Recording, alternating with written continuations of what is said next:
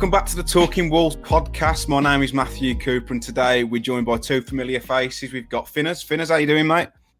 I'm all right. Hello, Matthew. I haven't heard that before. Matthew. Yeah, I'm all right, yeah. How are you? I'm good, mate. Matthew's anyone well, it's been a while, hasn't it? We haven't been on the podcast for quite a while, but I thought we'd bring it back, and how better way to bring it back than in the esteemed company of Tom Rouse. Tom, how are you? I'm all right, thank you. Nice to be back on Talking Wolves regularly, Of course, albeit virtually, not in my kitchen, unfortunately. Yeah, but you started to do a lot more content on your own channel again, haven't you, recently? Yes, I wouldn't say that it's increased quality, but it's increased volume, certainly. But yeah, I just felt, and I know we've spoken about this before we started the podcast, but just needing to have a good few months away from doing any sort of content at all. I try to do different things, but to very, very little interest of others. But that didn't bother me particularly. I was trying to do my podcast with my friend Billy, which I'm still doing, the Show Us Your Kit podcast, which I quite enjoy doing. But again, doesn't get lots of listens, but it's enjoyable. Changed the name of the channel for a bit and stuff, and just messed about, and but then realised, but people aren't interested in that sort of stuff, and that's fine. And now I'm doing the Wolves again, and that's fine. Gone full circle. Well, anyway, it's good to see you back. Anyway, Tom, on the channel regularly. I've certainly missed you. I don't know if Dave has, but I have. Just a bit of a running order today. We're going to go for the last two games, next three games, looking at Newcastle, City and Villa, and looking where Wolves can finish this season. Could there be a late push for Europe? Are we going to be mid-table mediocrity? Having a little look at Nelson Semedo's improvement over the last few weeks, and then also your questions. So let's start with the Southampton game in the league. I know it's extremely cliche, but it really was a game of two halves, wasn't it, Finn? Yeah, Jekyll and I, game of two halves, all of those. It was just how a team can be so different. It was literally the same as Southampton the year before. I don't know what goes on at half-time in that changing room. Whether they figure, let's swap the wingers, or let's actually try and win a tackle. I saw something about our tackle percentage or something. I know, I'm one for the stats, and it was like 11% in the first half and 40-something in the second. It's like whatever goes on in there, whatever they put in the Lucozade. I'd love to know, but no, yeah, brilliant second half. But that first half, I was like, if there was been content going out at half time, the meltdown, like it would have been worse than like West Brom. We were so bad, so bad. Don't know what you think it's absolutely terrible, wasn't it? But it's like I noticed like everyone was having a really bad game. Like the defense was like you could have driven the bus through our back three. And then, like, the midfield too, literally just kept giving the ball away. But what did you think of it, Tom?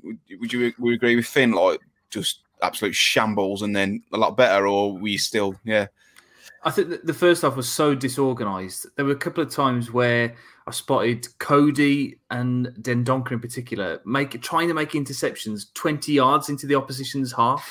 And then immediately we were broken on, and there was Sace and the two wing-backs just looking at each other, panicking because they were just so out of their depth. We were very, very fortunate to only be one down at half-time in that game. And like Finn just said, they've managed to turn it around somehow at half-time. I don't think it was just as simple as swapping the wingers. I think there was a few teacups thrown, a bit of hair-dry treatment from Nuno. But I don't know what it was, because there was quite a lot of pressure on that game beforehand. Having, Nuno had put this terrible front three out against them in the cup, which wasn't really. Thank God we're not talking about that today. But there was pressure, and the pressure on Nuno and his selection, pressure on the players who were picked as the first choice front three, and they didn't perform at all. I think that we might come on to Willian Jose at some point, but I don't think there was any blame at him. It was just there was no cohesion between the different areas of the pitch and the different thirds. It was just, completely no clue at all, no plan, how things join together. And that's just not how Nuno plays football, not how Wolves have played football in the 4 years that we've had under Nuno. It's always very, very structured, very disciplined, and it just looked atrocious. And and the midfield too as well, couldn't connect anything up as well, and it was awful. But then, as Finn has just said, the second half was superb.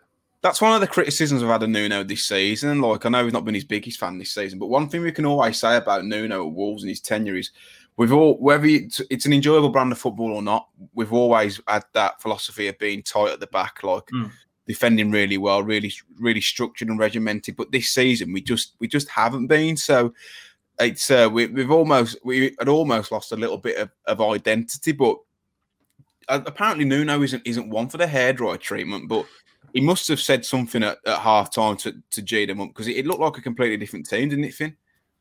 Yeah, I feel like he'd be more of a, like, it'd be really effective if he was just like, I'm not mad, I'm disappointed. Like those eyes, I'd be like, I'm so sorry, I'm going to do something in the second half. But no, yeah, he's although he doesn't, as you say, he isn't one for the hairdryer. He just seems like a scary bloke all round. And going back to what you're saying about tactical switches, I was thinking, and I should have said before, in that first half, do you remember that time? It must have been about a year ago when Nuno gave Joe Edwards that hairdryer for suggesting Jota was a winger. And I was thinking in that first half, yeah, I was thinking, and it's been picked up in games recently, how both of them were so, like Neto and Traore both got chalk on their boots, as have the wing backs. Joe Edwards in that first half should have been going down, giving Nuno like these are wingers. And then the second half, they weren't. And it's been, for a long time, they were wingers, weren't they? Like, there wasn't none of this inside forward stuff. I remember that, like, this is football. This is not numbers. Like, Johnny is our winger. Johnny and Doherty are our wingers. Like Joe Edwards, bless me, then he just got the job and he was just sat there like he just saw mad. I remember bang on now. Like, you know what?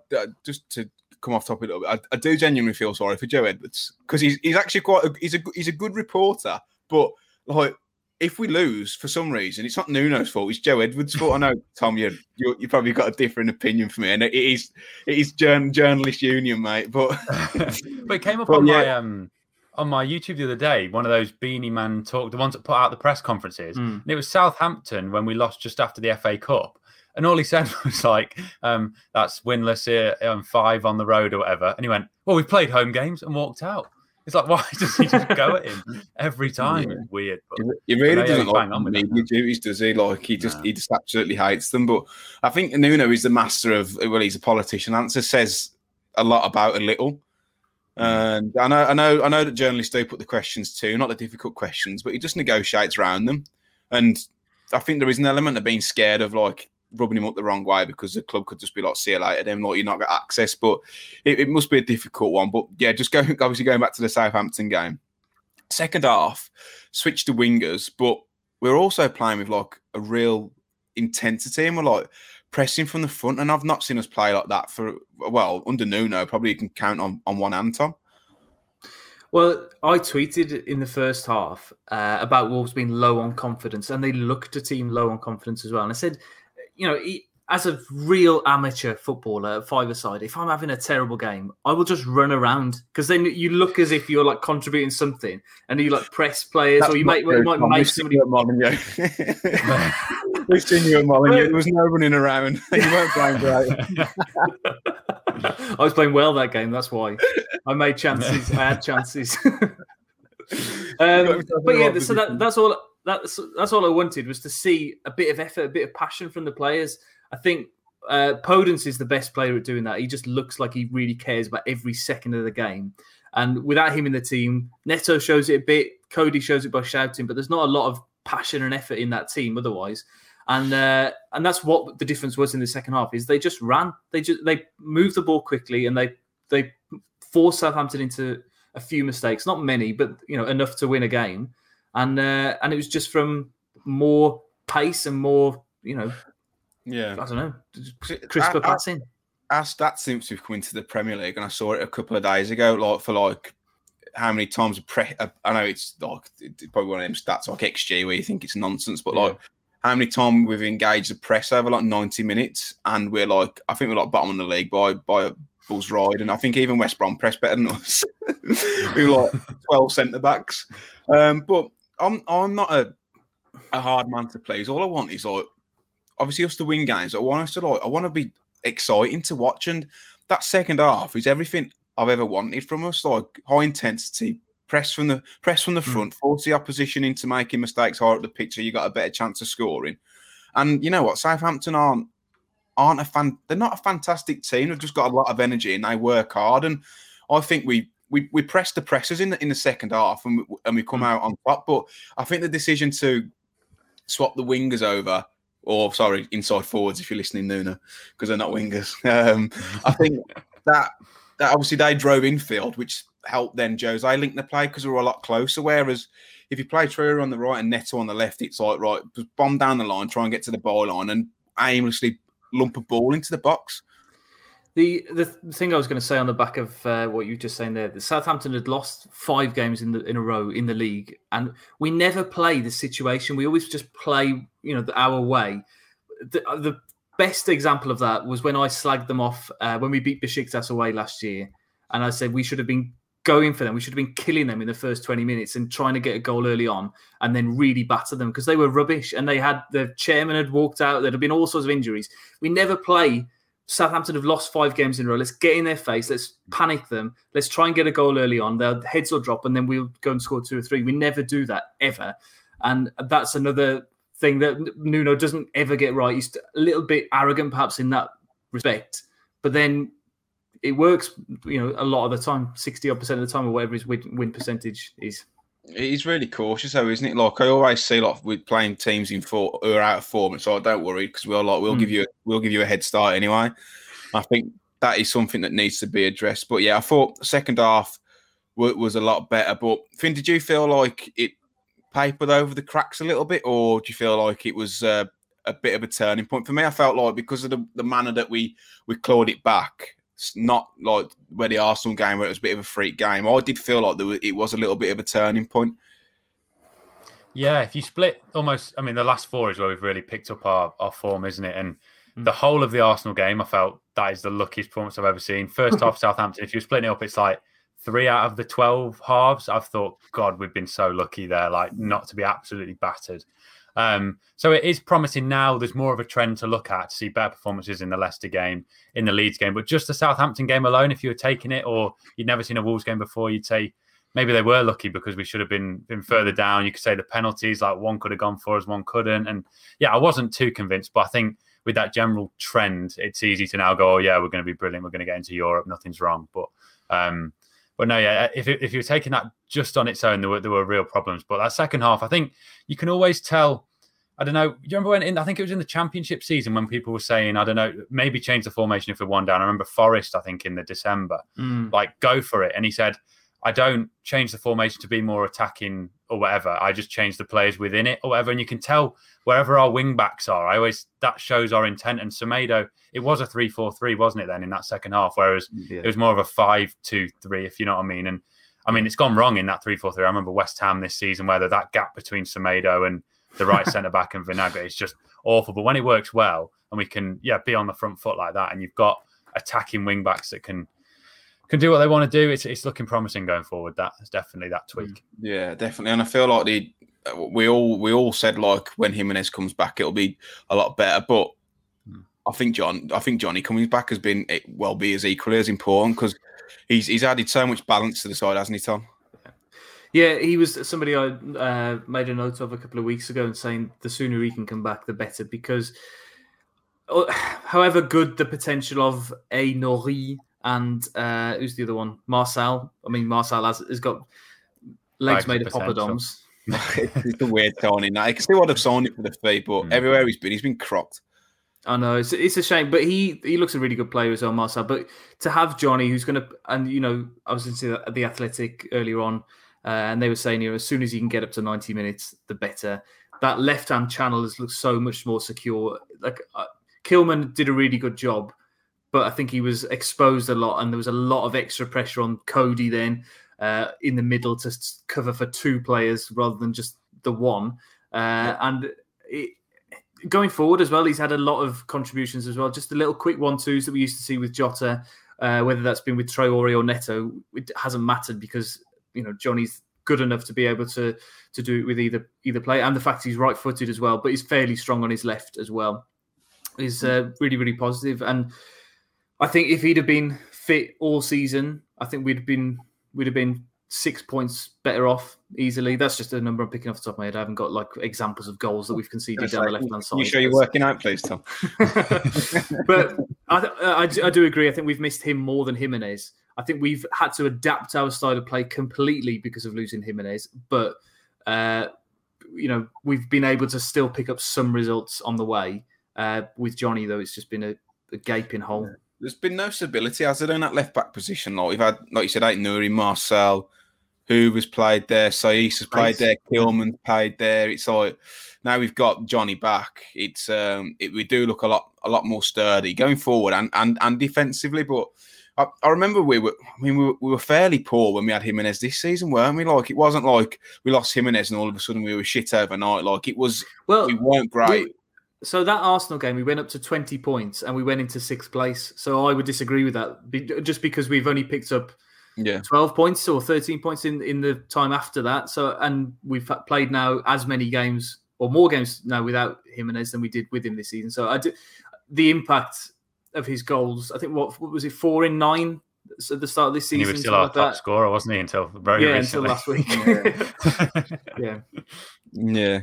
But with that Southampton game, like, I love the way that we pressed in the second half. We looked a lot better. But I thought if we go and try and match Leeds in the same way we have with Southampton, I thought we'd get absolutely pumped. And I wouldn't have been mad at Nuno if he took a bit more of a kind of conservative approach to it. But were you surprised moving on to the Leeds game? Finn, were you surprised? Hang on. Sorry, Matt. Sorry to interrupt, Matt. You can't move on from the Southampton game without talking about Pedro Neto's goal.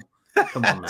Well, I was going to ask the question, but it's already been covered by the Wolves official account. Whose goal was better? Was it Ebanks-Blake's or Neto's? Because they were both quite similar. Go on, Finn. Well, I can't believe I didn't see it at the time. Like, it's honestly one of my favourite goals ever. I remember exactly where I was. I wasn't there. I was at Green Man Pub with my dad, and he became like a legend then to me. Then Sylvain Ebanks-Blake. But watching it side by side, I can't believe I never saw the similarities. But it's still Ebanks-Blake all the way for me. The fact it was then technically his weak foot as well. Neto got it on his nice foot. But I just didn't see it until they put them side by side. What do you reckon, Rose? I saw it immediately. I tweeted it out, so I'm taking all the credit. I reckon the Wolves account saw me. But Nuno watches me, so he might have passed it on to them. But he doesn't watch me. I was more surprised when Ebanks-Blake did what he did. I was expecting I expect that sort of level of skill from Neto. So for me, the bigger shock, the bigger reaction was from Ebanks-Blake's goal. But also Ebanks-Blake's goal just didn't win us that game. It was the Carl Henry goal later on in that game that won us the game. So in terms of... That's more of a miracle, that is. Yeah, that was his last goal for about 3 or 4 years, that was. Yeah, so for me, it's the Ebanks-Blake goal. Like, I just remember, I used to love Ebanks-Blake, just the way he used to play, he used to bully defenders. And for me, the fact that he's kind of took it to the byline and nutmegged him from behind and then took it onto his weak foot, it's the better goal for me. He nutmegged Greg Halford, didn't he, as well? Was it Greg Halford? I don't know if it was, but Halford was certainly playing for Charlton that day. Yeah. He might have been Halford. Yeah. I think it was, which makes it even sweeter because he's a total twat. Yeah. Sorry for skimming over it, but Neto's goal was superb. Question marks about the keeper, but the pace of that shot, he's got to be a hell of a keeper to be stopping that. He's not expecting him to whip it into that far post as quickly. It's not like he's gone in his near post and he should be covering it. I think you got to give a lot of credit to Neto. I know Vestergaard's obviously built like a fridge freezer, but the way he managed to turn him was like, I think he's still on the turn now, Vestergaard. It's just trying to get around on the cover. I couldn't believe how easily it went past him. And then to have the confidence and the audacity to then just whip it into the far corner, I thought it was fantastic. And that's, it's probably, would you say it's our goal of the season, or would you say Moutinho's was, or? I think it's the goal of the season so far. What individual brilliance? What do you reckon, Finn? Well, do you know what would have been goal of the season? Leading perfectly into the Leeds game. If that goes in off the cross, but if that goes in straight away, that's goal of the season for me. But no, the Neto one's up there. I can't think of many really satisfying ones. Like the first goal we scored in the season, that Podence to Jimenez one. It's just really satisfying. But as a wow factor, here's João's, and Adama's or Meslier's goal. It's up there for me. It's a great link Finn. So as we're moving on to the Leeds game, I would have been happy if we'd have sat and contained Leeds for 60 minutes and had a go, which is a bit hypocritical because that's what I've moaned at. But Stockholm syndrome. I was so shocked to see it. I was so shocked to see us approach that game in the way we did. How were you? Were you shocked, Tom? Do you think we were going to contain, or do you just think we were going to go for it? Well, if you remember the first game at Ellen Road, we really sat off and we was terrible. We gave Leeds so much respect just because of this Bielsa, I don't know what Messiah complex that not the government, what are they called? The media. They all seem if you ask me, the media is a branch of the government, but never mind. That's a different podcast, mate. It's a different podcast.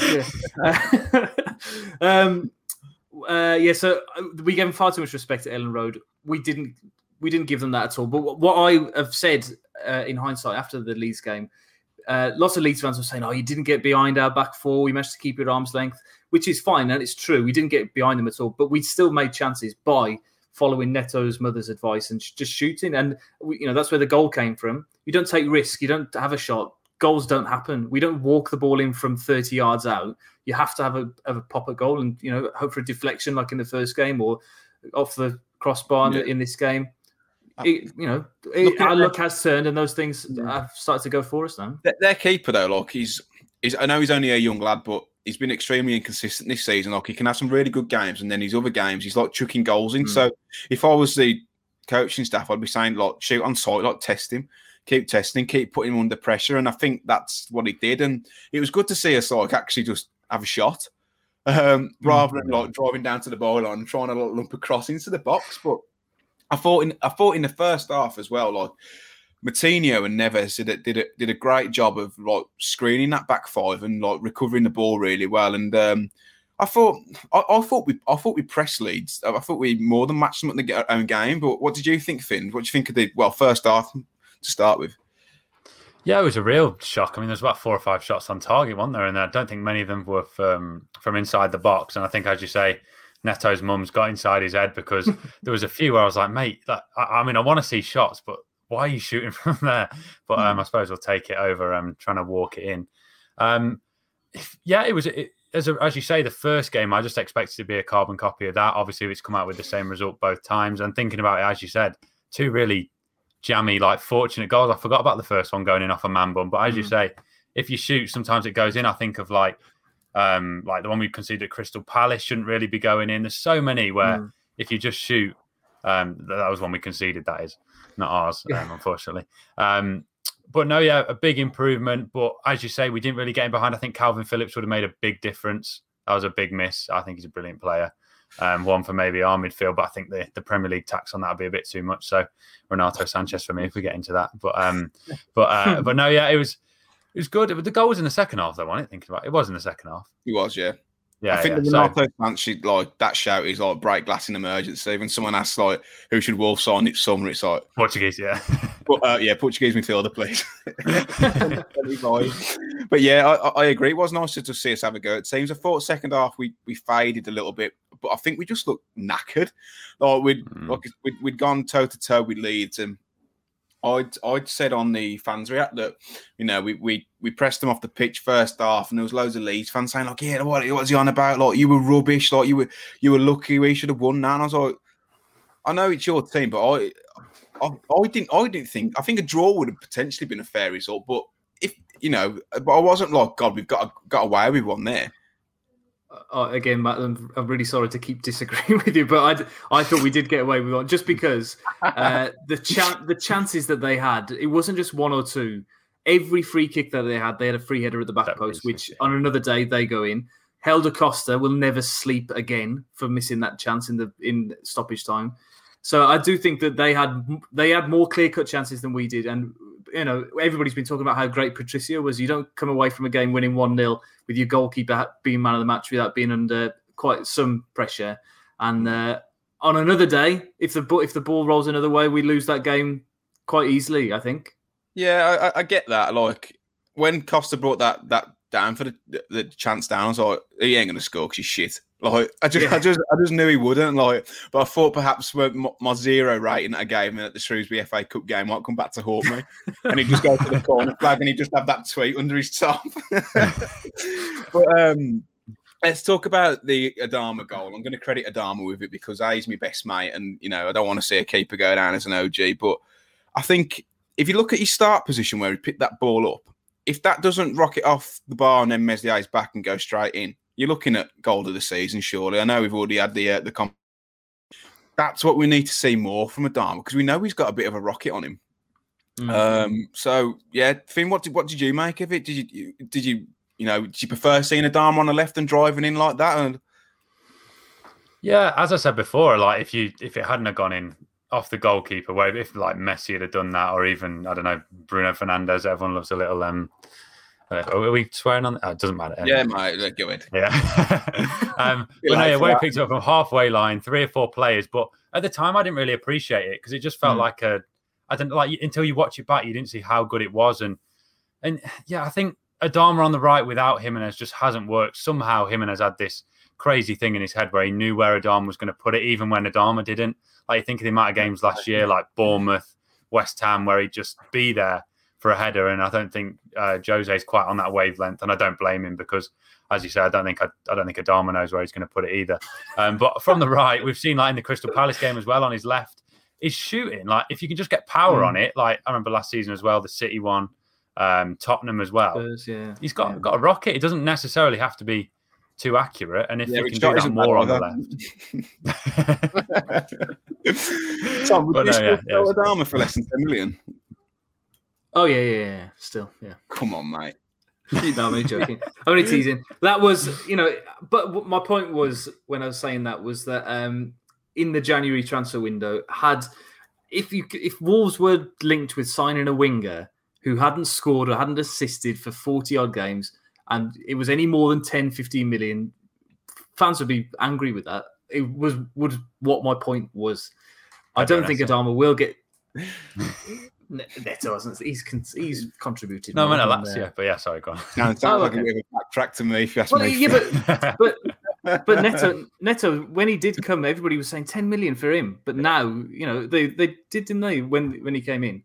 But I could see Traore going in the summer just to raise funds to be spent elsewhere because he's still such a unique player, but he's not contributing to the levels that he was previously. And I don't know what that is, whether it's just because Jimenez is injured or maybe we will see an upturn in his form now that he's playing on the left. I don't know, but he there's something about him that is very, very special and that we unlocked for 6 months of last season, but he's just not consistent. But we knew that anyway. We knew he wasn't going to be able to keep that up because it was just an unbelievable spell of form that he was in the start of last season. One of those players though, where you look at his output and you think, God, he must be shit. But then you watch him in a game, it's like he takes the game by the scruff of the neck, and he does take 3 or 4 players with him. But people say that, but the attacking output is what wins us games. So I do get your point. He's also very frustrating in general play. Like, I can't remember which game it was. We were chasing the game a few weeks ago, and Neto and Podence were busting a gut to close defenders down and try and win us the ball back. And Traore is standing still watching them go by. It's not the team ethic and the team ethos that you would expect. All 11 players have to play in the same way. And to just watch him sort of stand there on the touchline watching those players go by I can't imagine that Nuno would be very happy with that. And it's not even a kind of thing that you can say, oh, well, it's Adama. If you're desperately trying to win a game or save a game, everybody's going to be pulling together. He doesn't do that for me. But like you said, and it's not even as if just the drawing players away. He does create chances by bursting up the field 30 yards. He gets us out of danger as well. Sometimes when we're under pressure, he can just release him. It's like a Rory Delap long throw, but with legs. Kind of. What a great analogy. Anyway, moving on to the next 3 games, chaps. Newcastle, City, and then Villa. Finn, how many points can you see us picking up out of those 3 games? It's got to be 6 How many points would you say is acceptable? Yeah, the City one. I don't know. It feels. I always feel like with City, just like when Watford beat us in the FA Cup. If anyone can beat City, I think it's Wolves because of how we play. I think we've 3-1 was it didn't sum up the game at all earlier on in the season. But you've realistically 6 has got to be like if you got 6, you'd be happy with that. Surely 7 would be ridiculous. How about if you got 6 You beat Newcastle and City and got pumped by the Villa. Oh no, you can't be having it. Oh, could you? Though? What order they're in? Is it Villa next? No, Newcastle next. Newcastle, City, then Villa. So it would literally be like a happy, sad. Yeah, I don't know. Would you rather have it as happy, sad, happy? I don't know. But no, yeah, 6, and I'd be really, really happy. City just look unbelievable at the moment.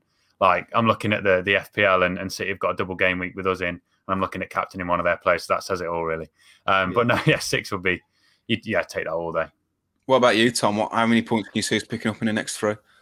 Well, the only thing I'd say about Man City is that they've won 18 games now in a row in all competitions. Unbelievable. There's not many runs in world football that are longer than that, is all I'm saying.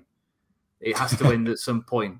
So and I you think TNS in Wales actually have the record for the longest ever win streak, something like 25 games or something. Yeah, but their league is all populated by universities. I've seen them. I've seen them beat Aberystwyth 10-1 in a game. And Football Manager, they have fantastic wonder kids, by the way. TNS playing in it. Yeah, really? It's ridiculous. It's like a gold mine. Anyway, sorry. Anyway, we'll talk about TNS another day. Probably won't. Not going to lie. I think the lowest that we can accept from those 3 games will be 4. I think we have to beat one of Newcastle or Villa and at least draw the other game. We always draw against Newcastle, so I'm writing that off as a 1-1 as it is.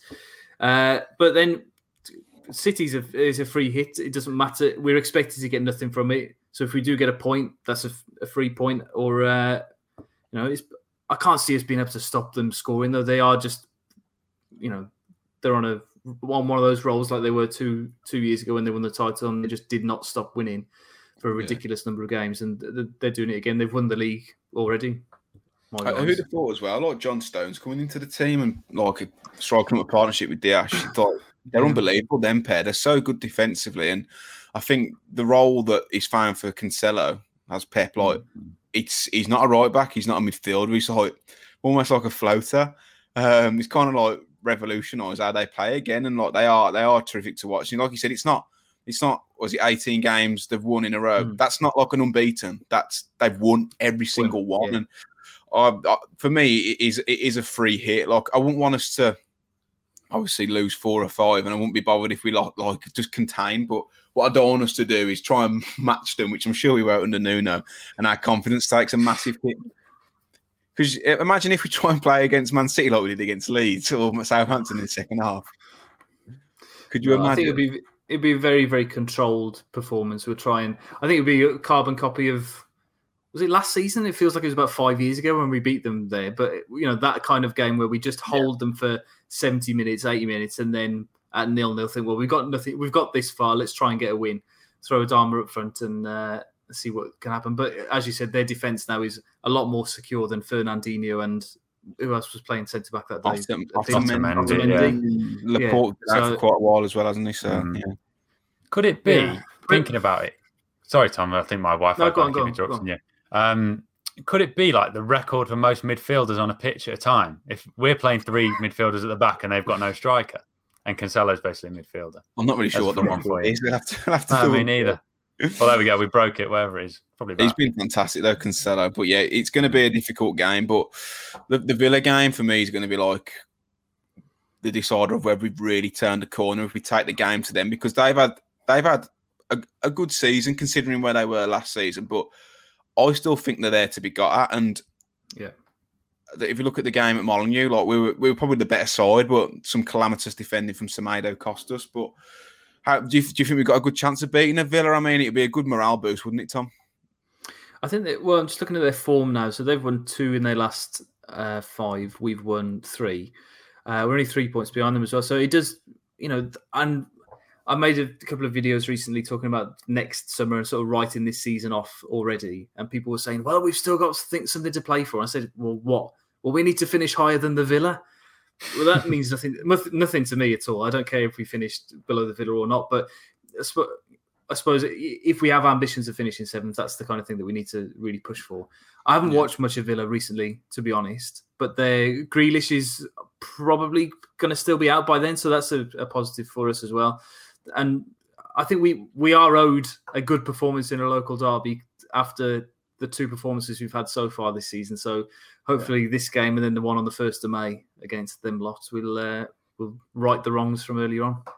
Yeah, I'd have taken finishing 17th. We beat Albion home and away, but obviously that game at Molineux we want to put behind us as quickly as we can. But like, I think we've actually got a good chance of beating the Villa. I don't know if Grealish, I know you just said he might be out still then, but if so, that's to check their fantasy football teams.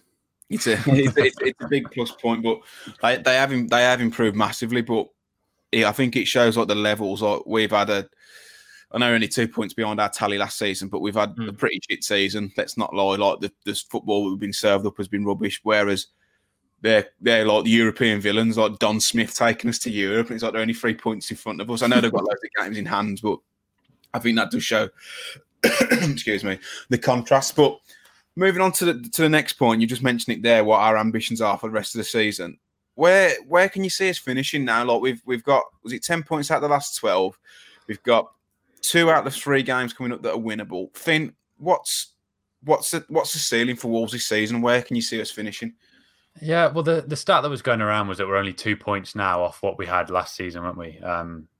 And then I think we drew the next game last season. So if we beat Newcastle, we're then level. What people haven't really seen is that we then went on a mental run to then finish 7th.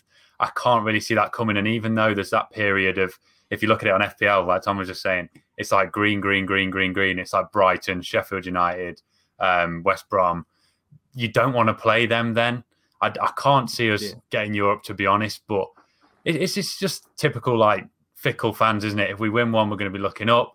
If we lose the next 2, it's going to be, oh my God, what a Fulham on again. It's like, I think mid-table is what we've got to settle for this season. Top half, and I'd be happy, which I think is realistic. So I remember Tim Spears writing an article in The Athletic, I think probably 2 or 3 weeks after the Jimenez injury. And he said, like, the board's expectations have been adjusted, but they still wouldn't accept anything less than a mid-table top half finish. So, Tom, what are your thoughts on it? Do you think there's an outside chance we could even potentially sneak into Europe or the bloody Conference League, whatever it's called now? Oh, yeah. I've just been doing a little bit of quick maths on my pad here. 2 plus 2. There's 39 points left to play for, 13 games. On the live stream I did before the game against Leeds, I said there was 14 games left, obviously. And I said if we win half of them, that'll be pretty good, return. So we won that game. So if we win 6 of the next 13 games, that gives us 18 more points, which will put us on 57, which is pretty similar to the last 2 years. And has got us 7th place. I don't think we need to be looking at placings particularly because of how our season's gone. I think if we just aim for sort of between 57 and 60 points, then that'll be pretty successful. And I think it's a good aim for the rest of the season. Winning 50% of our remaining games would be pretty enjoyable, I think. Yeah, I think 50% is a bit of a big ask. But the thing that frustrates me the most about this season is you look at the team like West Ham and Everton, and like Everton have strengthened, they've got a world-class manager in, but the league's terrible this season, and it was a really good opportunity for us to go and do something. So obviously losing Jimenez was gutting, but also like the really poor recruitment. I feel like we've really missed an opportunity this season to go and do something. Would you agree with that, Finn, or do you just think it's one of those seasons where you just write it off because there's a pandemic on? Yeah, I said at the end of last season, even if there was any season to not get Europe, it was going to be this one, because obviously the main thing is going and enjoying them. And this season, if we'd have done something, it'd have been like, oh, typical that we, like, I don't know, won the FA Cup, or it was like, oh, we weren't there to see it. But as you say, like, we were further ahead than Everton. We were about on par with Leicester. Maybe they finished a few places ahead, but in my head, before we've all been on that sort of level, if you go man for man. And it is frustrating to see that. Even Southampton, I know they've had they're currently losing 3-0. Just conceded a third, so it's not been going great for them. But 9-0. Dallas as well, that I just put in my FPL, so that's beautiful defender goal.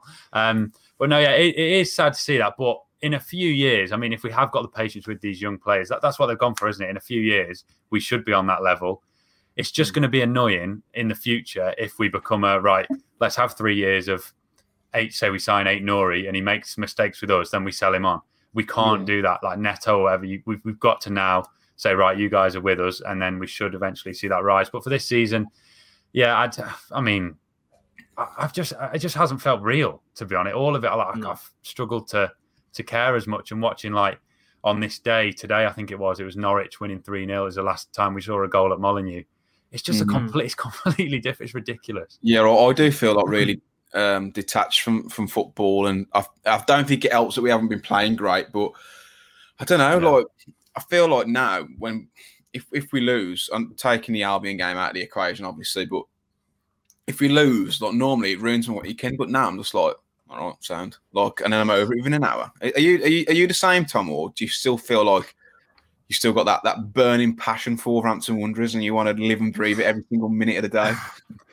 It comes and goes, and much like anything else, it depends what's going on in your personal life. I find how much I throw myself into the Wolves when I've been living by myself with nothing else to do. I've made a Wolves video every day, but now other things are going on. I haven't got the time or the inclination to do that, which is fine. And everybody watching this video will feel the same.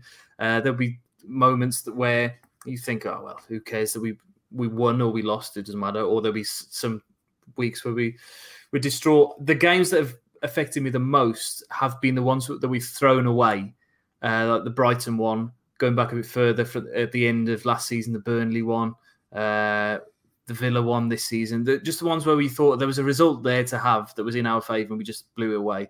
But again, once I've moaned for 2 minutes, I'm fine then.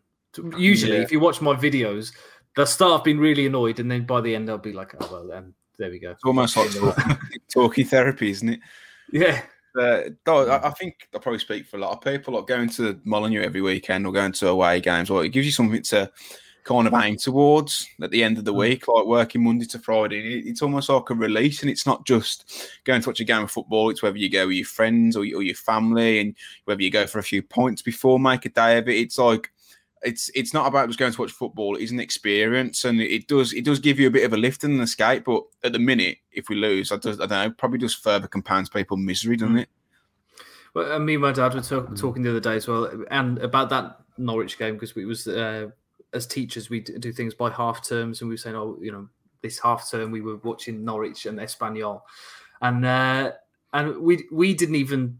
I said to my dad, can you remember the last social event that we did? And he said, oh yeah, we went to watch a Pink Floyd tribute band on the 28th of February. I said, no. So we went to watch the Wolves against Brighton on the 7th of March.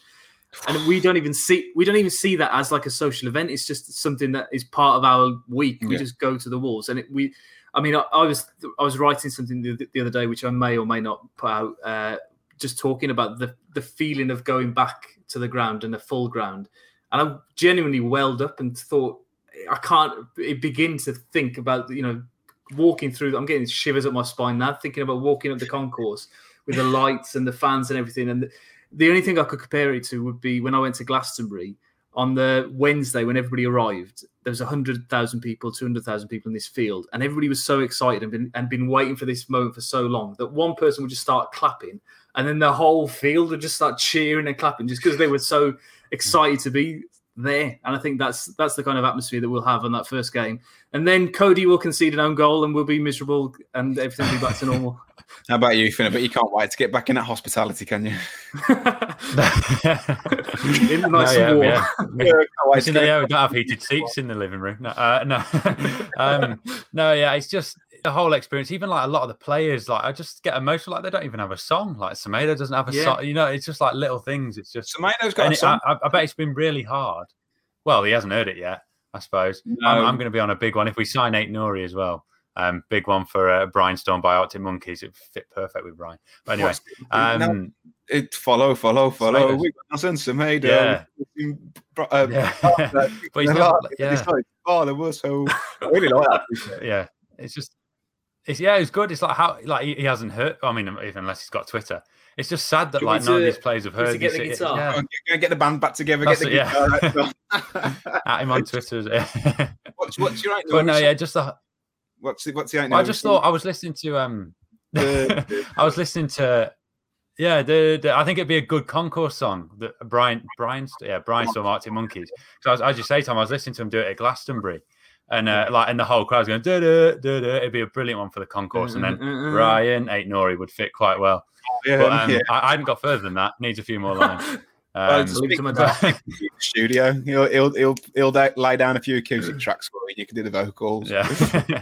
Anyway, moving on. Charity single, and we try and get 20 million. raise it to sign him. We'll have to try and get some tracks laid down, Tom. Right, moving on to our last point before we go on to the questions is Nelson Semedo. He's one that has really divided opinion, hasn't he? Tom, how do you feel about Semedo? I know the fee we paid for him was extortionate, but are you still in the camp of him not being very good, or do you feel like he's improving, or what are your thoughts? I think it's very easy this season in particular to write players off very, very quickly. When we watch games on the telly, you don't get the full picture at all. Like if we're in the ground, you have the option to sit and watch Semedo and his runs for 5-10 minutes and judge him on that. You can't do that. I mean, unless Sky bring back player cam, which they're unlikely to do. But I think people have written him off very, very quickly. The fee, much like Fabio Silva, will hang over him until he starts scoring or assisting. It's not as big as first thought, though. Again, I've listened to The Athletic. They've sort of said that if it will only ever rise to 37 if we win the Europa League or Champions League, which at the minute is very unlikely. So I think it's around about 29 million, which is still extortionate, but he hasn't contributed enough for me. I think he's got a couple of assists maybe now, but he needs to up that. And I do think that he's getting better. I think now with Neto on that side, there's certainly better link up between them, and he's got himself into really good positions, but he just hasn't taken those chances. But that, again, like, I don't want to keep quoting The Athletic, but Jackie Oatley was saying that's the kind of thing that you can work on and can improve on. It's not like he just hasn't got a football brain and he can't find himself for these positions. He's doing it, and it's just working on those fine little details, as Nuno says, that will push him to that next level. And I think the fact that Doherty hasn't done well this season works in his favour as well. It's not like, we've sold Doherty and now he's gone and scored 10 goals for Tottenham. He's been rubbish, and apparently he's leaving, isn't he? According to Talking Wolves, I've seen this morning. And should Wolves sign him again? I put a tweet out earlier on Talking Wolves saying, would you take Doherty back? And I was like, oh no. Oh, no. What has he done? That's not part of the narrative, Dave. Like, I wouldn't want him back. But I think it's like you said, it is easy to judge players. Like, well, it's not. We've not seen him live. Like, I know you don't get the full picture on telly, and I think since we've switched the wingers over, and was it Karen Carney, the female pundit, on the one who gets loads of abuse. I think she made a really good point in the fact that Traore kind of occupies Semedo's channel and vice versa. So to switch those inside forwards / wingers over, I think it's really worked well for Semedo. But Finn, how about yourself? Have you been impressed with his recent form? Do you think he's really grown into the role, or are you still? I don't know how you felt about him before, but he's definitely one that splits opinion, isn't he? But how do you feel about him, Finn? Yeah, as someone in the sort of FIFA generation, I'm going to defend him to the hills because he's the sort of player that I like, and I think he's completely the opposite, because you're either in one camp or the other, because he's the opposite to Doherty. Like, I think, to quote The Athletic again, Tom, he's like top in dribbles made by a defender, top 5 in tackles, but people see on the face of it, he's fouled that bloke against Villa, and he's made mistakes in a few games, and that's the things that people leave in the back of their head, despite him being the most talented dribbler of any defender, etc., etc. I think, looking at another stat as well, he's not necessarily the best fit for Wolves because we've already got fantastic dribblers, the 2 statistically best dribblers in Europe. Looking at that thing posted the other day, Neto and Adama. So whether we needed another one of those, he's not got. 3 shots on target in the first half against Leeds, and they were shot like a fullback, weren't they? You didn't think they were going in, and he often has a pop from range. And there's not much been going on. I had him in my FPL for the start of the season, and he's done nothing. He's gone now. No assists, I don't think, Tom. I'd have known, okay. But no. I think. He was used to a left-footed winger, wasn't he, with Messi in front of him, and then having Adama taking up his right-footed space. He's arguably got Messi again now, hasn't he? Yeah. But no, I think it's going to work a lot better. Yeah, I really like him. I feel like he's much more suited to a back 5 than a 4. I think in a 4, he's a little bit suspect, and I know that Wolves, Nuno didn't intend to play at the back 4. That's why they signed him as a wing back, and I feel like that hasn't helped his chances at all, having to switch to a back 4. I know he played at Barcelona in a back 4, but I'd like to think that that Barcelona side was probably a little bit better than Wolves. Wolves of this season.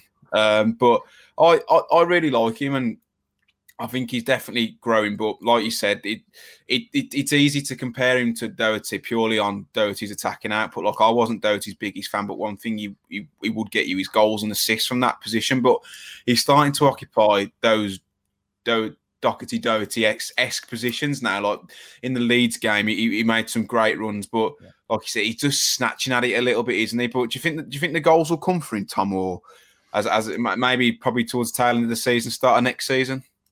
Maybe not goals, but I think he will start contributing assists or chances, I think, more frequently from now. Just because he is occupying those positions, and they will come. I think as well, having Johnny back into the team might be have an impact on him as well. Just watching somebody on the opposite side and what is it that he does that I need to be replicating on the right hand side, I think is really important to watch. And yeah, I mean, he's not leaving in the summer. He's going to be a mainstay in the team again next season. And I think with fans in and with Jimenez maybe fit for the whole of next season, I think it's something that we can start looking forward to. And, Doherty wasn't the best finisher, when he first was at Wolves. He took him a long time to develop into the player that he was when he left. And even like when he used to cut in onto his left foot, that goal against Manchester City, he wasn't ripping them home though, was he? He was very, very careful and placed it. Yeah, it wasn't. I think it was one against Reading as well in the Championship season.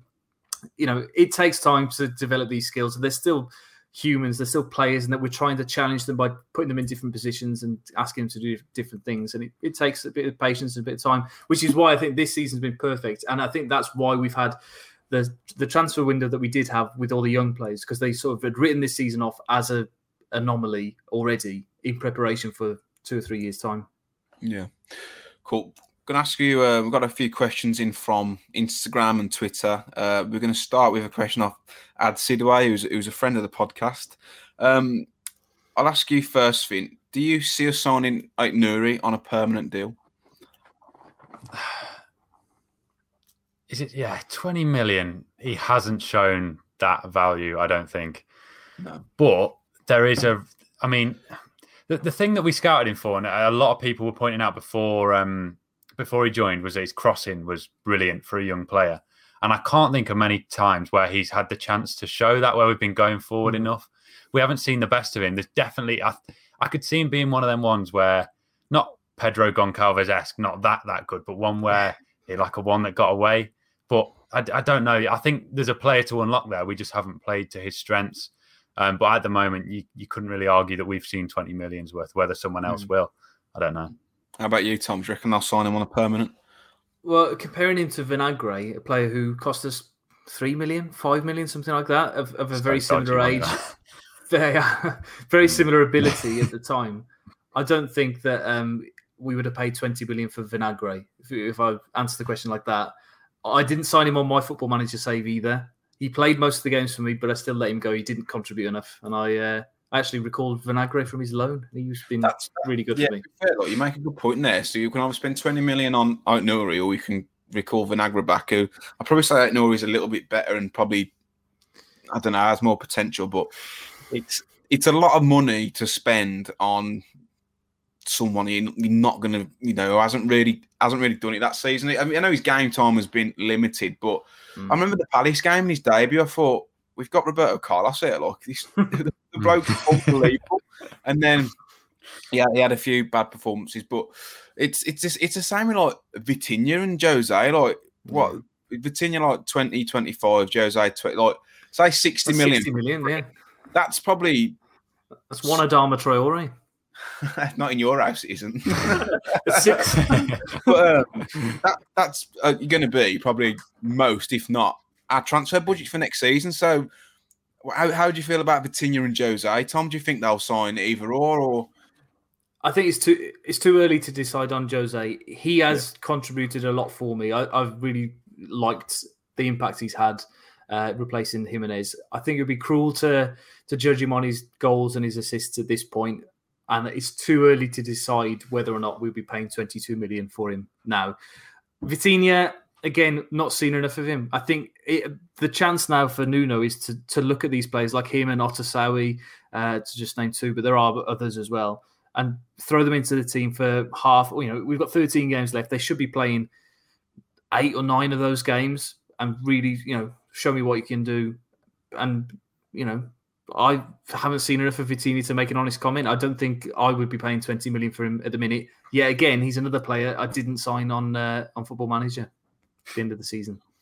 We've got another question here, and it's one that we do get that comes up quite a lot. What positions do you believe we need to invest in the summer, Finn? Not players. Central midfield. Yeah, maybe, yeah. Yes, if you label. Mate, I know the players. I'd want. I go Sanchez. No, but yeah, we'll go a central midfielder, a centre back. That Ruben Dias one is it's horrible, isn't it? Just to think that if we'd have coughed it up, but I don't think. But no, yeah, I can't. Yeah. Interested in it. Really don't. No, yeah, it's just a shame. Every Portuguese player that goes somewhere, even like Andre Silva, now getting like Bundesliga Player of the Month. It's like, should have been ours. But no, yeah, you need a dominating centre back, preferably. I know Bolly could go to the left, couldn't he? Either foot, with not fussy, just a big centre back. That's what we need. Cody, Bolly, and whoever. Not Hoover, that is. That's someone else. A central midfielder. If you don't get Jose, which I don't know, I'm not undecided yet, then you need another striker. You can't go in with just Jimenez and Fabio. And then if you don't get Aït-Nouri, would you need another left wing back as well? I've banged the drum for Dwight McNeil for a long time. I think he'd be perfect as a wing back, but the cost that's going to be to then possibly be in reserve. If you could have those three, Johnny, Semedo, McNeil, Johnny to be able to play either side, that would be really solid choices. But sorry, I've just named loads of names there. But what do you think, Tom? It's all right. I think with the McNeil one, he's probably going to want a bigger move, isn't he? Because I know Burnley to Wolves is a step up, but I think he'd probably want a bigger step up than that. And I think he's not had a great season this season, but I think he could go and play at a better level, and he's still only young. But how about yourself, Tom? What positions do you think we need to strengthen? Are you still in the camp of replace Cody? Yeah. I think that some things just don't change. Exactly. Well, he's not very good. don't get splinters in your arse. Don't sit on the fence. Tell us, this is why you're on here, Tom. Come on, lay the law down. So I have got no problem with Cody himself, and I think it would be foolish to sell him. But his market value at the minute, I looked at recently, was 22.5 million. He's got an England cap under his belt. He's at his absolute peak of his market value. So if we're looking at players to sell to get money in, he would be one of the 2 players that I'd be looking at selling. The other one being Traoré. Just if we're talking about trying to raise 60 million to sign 3 players, there's your 60 million right there. And one of those players, regardless of whether we keep Cody or not, we need to have a top quality centre back. We haven't improved the defence since 2017. Vallejo came in, was rubbish. Kilman has come in and has been pretty solid, but is not somebody who's going to take us to the next level. He's going to keep us where we are. So we needed centre back desperately. Whether that's to play in a centre of a back 3 or somebody who's capable of doing both, we need to have somebody who's good enough to do both. Really, then centre midfielder as well, a creative centre midfielder. I think probably. Again, my knowledge is purely based on Football Manager, but Danny Olmo, that kind of a player, somebody who's going to. I know he's another one that got away, but we need somebody who is going to link the attacks up a little bit better and provide a little bit more.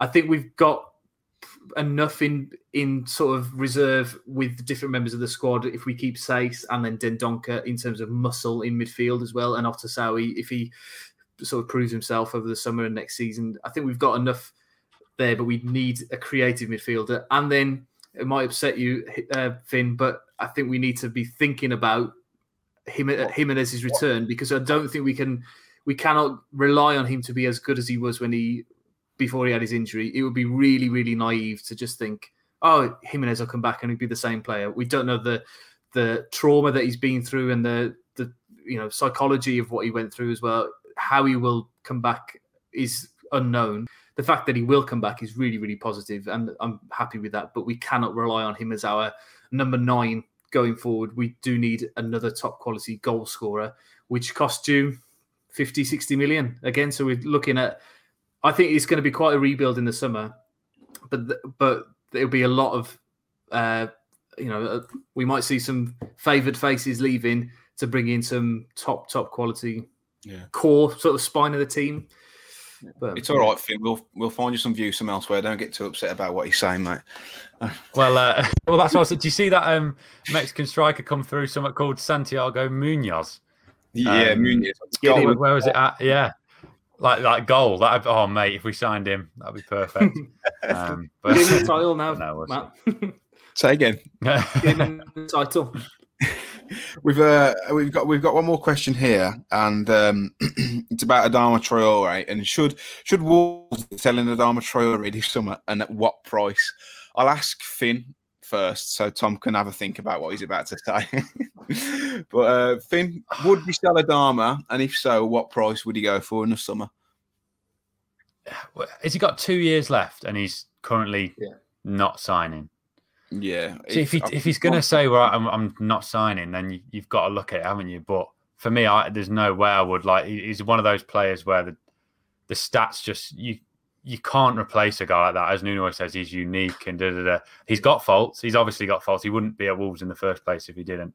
But as a selfish fan, that like he's a reason that I watch Wolves almost. He's one of the main reasons where you can be excited for a game.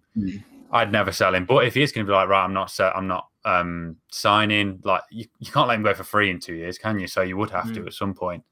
What's going on there? I don't know. It must be that argument between Wolves saying, well, look at your stats. Like it's got to be somewhere between that, hasn't it? He's got to be asking for loads. Yeah. I mean, you look at it in a more of a Jimenez sense, that his brand from when he joined Wolves, whatever money he's on, what he brings Wolves now, like his following's like gone up 8-10-fold. It's ridiculous. I'm sure they've asked for a lot more than realistically he's worth on the pitch. But I just really hope it gets resolved. But if not, then unfortunately, we may have to look at it, sadly. His agent is, as always, wherever he's been like very outspoken in the press and all, has always kind of tried to get the most money for him by leaking stuff to the press. Like, I wouldn't be surprised if it was agent talking about the Leeds United transfer and stuff, just to try and force the club into submission, which is disappointing, really. But he probably looks around him and thinks, well, if Jimenez is on, say, 120 grand a week, well, I'm as important as him. I want that money, but it doesn't necessarily work like that. But Tom, would you sell Traore in the summer, and if so, how much? Yes, I would. Now, I think it's probably. I'm not being nasty or being or anything like that. But I do think that Fosun will sell him. I think they're looking at players and their peak value and what they bring to the team, and like Finn has just said now about the contract sort of stuff, it's not something that we've seen with any other player. I don't think we've never seen players push for new contracts under Fosun, and I don't think they like that. I don't think they like having their hand forced, and I think that they will say, well, fine, you can go. If he was somebody like Jimenez that we can't live without, and that's been proven, then it might be different. But I think that there is nobody like him, but we could replace him with somebody who can produce assists and produce goals, and there will be another Neto somewhere that we can get playing on the other side. And in terms of a fee, I know his market value, which is nothing to really look at, is 36 million. Market value, and you say the same about Cody, is that from Transfer Market? It is, yes. So I bet that's really unreliable. I have a real bugbear with Transfer Market. Just sorry to stop you, but it's like it's community driven. Like if it's basically just football fans who put the fingers in the air and say, well, he's worth 30 million. Like there's no like formula.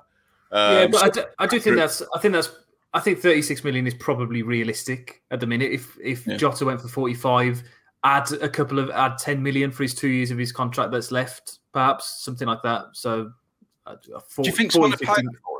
I think someone like City or Liverpool would snap your hand off for him, because he's not going to start, but he's a game changer, isn't he? Yeah, and I think that's where we've used him incorrectly, probably because of his agent or himself forcing this on the club, saying that he has to start games, he has to play, but he's best coming off the bench with 20 minutes to go and causing mayhem to tired defences, and that's what City or Liverpool or Juventus or Leeds, wherever he goes, will do with him. And so he'll be good. When Podence comes back and he's fit, does Podence start over Traore for you?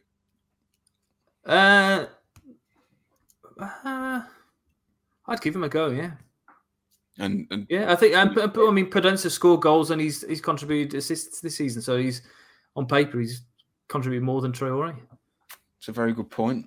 We've got one final question that isn't football related, but I felt like it really needed to be asked. And I'll ask you, Finn. It really did make me think. Do you reckon you've ever seen the same pigeon twice? So now we're getting into the proper stuff.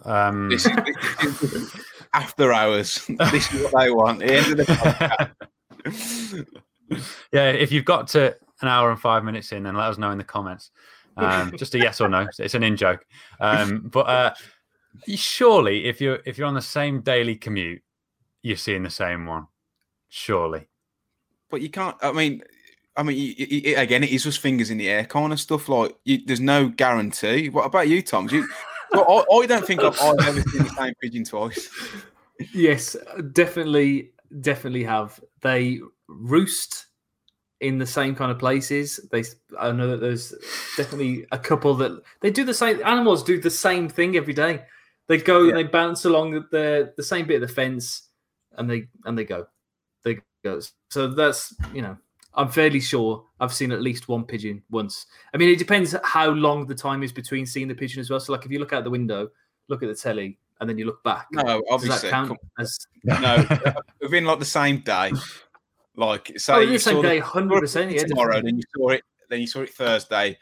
It'd have to be that. It couldn't just be like you look, close your eyes and open your eyes again. It's still there. Like, I might be wrong as well, but I don't think they're migrating birds. So it's not like they disappear in the summer and then come back. Disappear in the winter. Obviously, sorry to any Avery fans.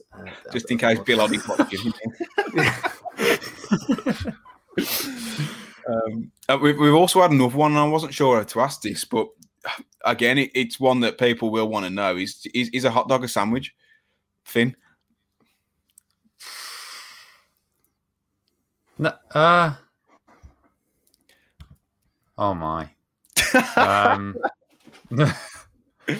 No, but it's in a bun. A bun.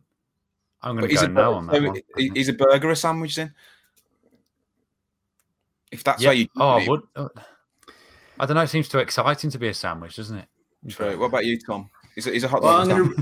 I'm going to read you the Oxford Dictionary definition of sandwich, and you can make the decision for yourself. So it's an item of food consisting of 2 pieces of bread with meat, cheese, or other filling between them, eaten as a light meal. Not my words, the words of Oxford English Dictionary. So I'd say no, because it's not 2 separate pieces of bread. It's one, as Finn said, bun or there you have it. Or cob. That was the $1 million question that they've all waited to the end for. Hopefully, we'll have some similar questions in the next few podcasts where people can just fast forward to an hour to really get the good stuff. But gents, it's been an absolute pleasure. Hopefully, we can do it sometime again. Tom, where can people find you should they wish to follow you and give you loads of abuse about your Dharma slander? You can subscribe or unsubscribe from the Old Gold and Black on YouTube. You can look for me on Twitter as well, but I mean, the content's very questionable there, but that's Rouse Every Weekend. Rouse Every Weekend. Finn, where can people find you should they wish? Yeah, I've been bullied off the platform, but I'll be back soon on YouTube, FINERRZ, Finners, and that's same on Twitter, Instagram. Hopefully we'll be back soon. How come you've not been uploading? Was it because of the Albion game? I mean, I would have. Oh, no, yeah, I can do it quick. A lot of people that were doing the Vloggerbox thing sort of got refused anymore. They said, like, one of my mates went out to walk his dog and people were quoting the bits that he was shouting at Albion at him. He said, I'm not doing it anymore. My sister got quite... She's normally used to very positive messages and she wasn't getting some, so she was like, I'm not doing it anymore. And then so we've just given it a few weeks. I don't know when we'll come back, but it's... it's annoying that they sort of bullied us off. I've seen myself on TikTok. That was lovely, getting laughed at. So I'm multi-platform now. But no, yeah, it was a real reality check, that one. I think what some people didn't sort of understand is that I edit it afterwards and I went for sort of irony. Like, I could have easily left out the bits where we're all going like, have that, you know what I mean? Like, we're going to win 5-1 or whatever. Like the camera.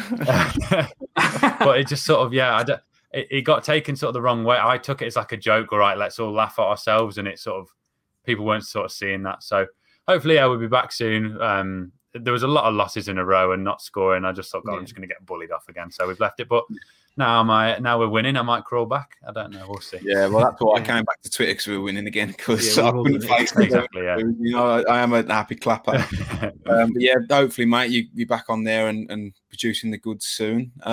You can find me if you wish to follow me at mcooperwrites, writes as in written, Talking Wolves across all socials. And if you've enjoyed the podcast, if you're on YouTube, like, subscribe, and leave your comments down below. If you're listening on Audible or Spotify or Apple Music, don't forget to leave us a 5-star review. And I hope you've enjoyed it. I certainly have. Have you enjoyed it, fellas? Oh yes, loved it. Loved it. And don't forget our pigeons. What was it? What's the question?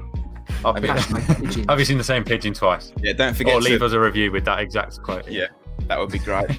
Until next time, all the best, and I'll catch you very soon.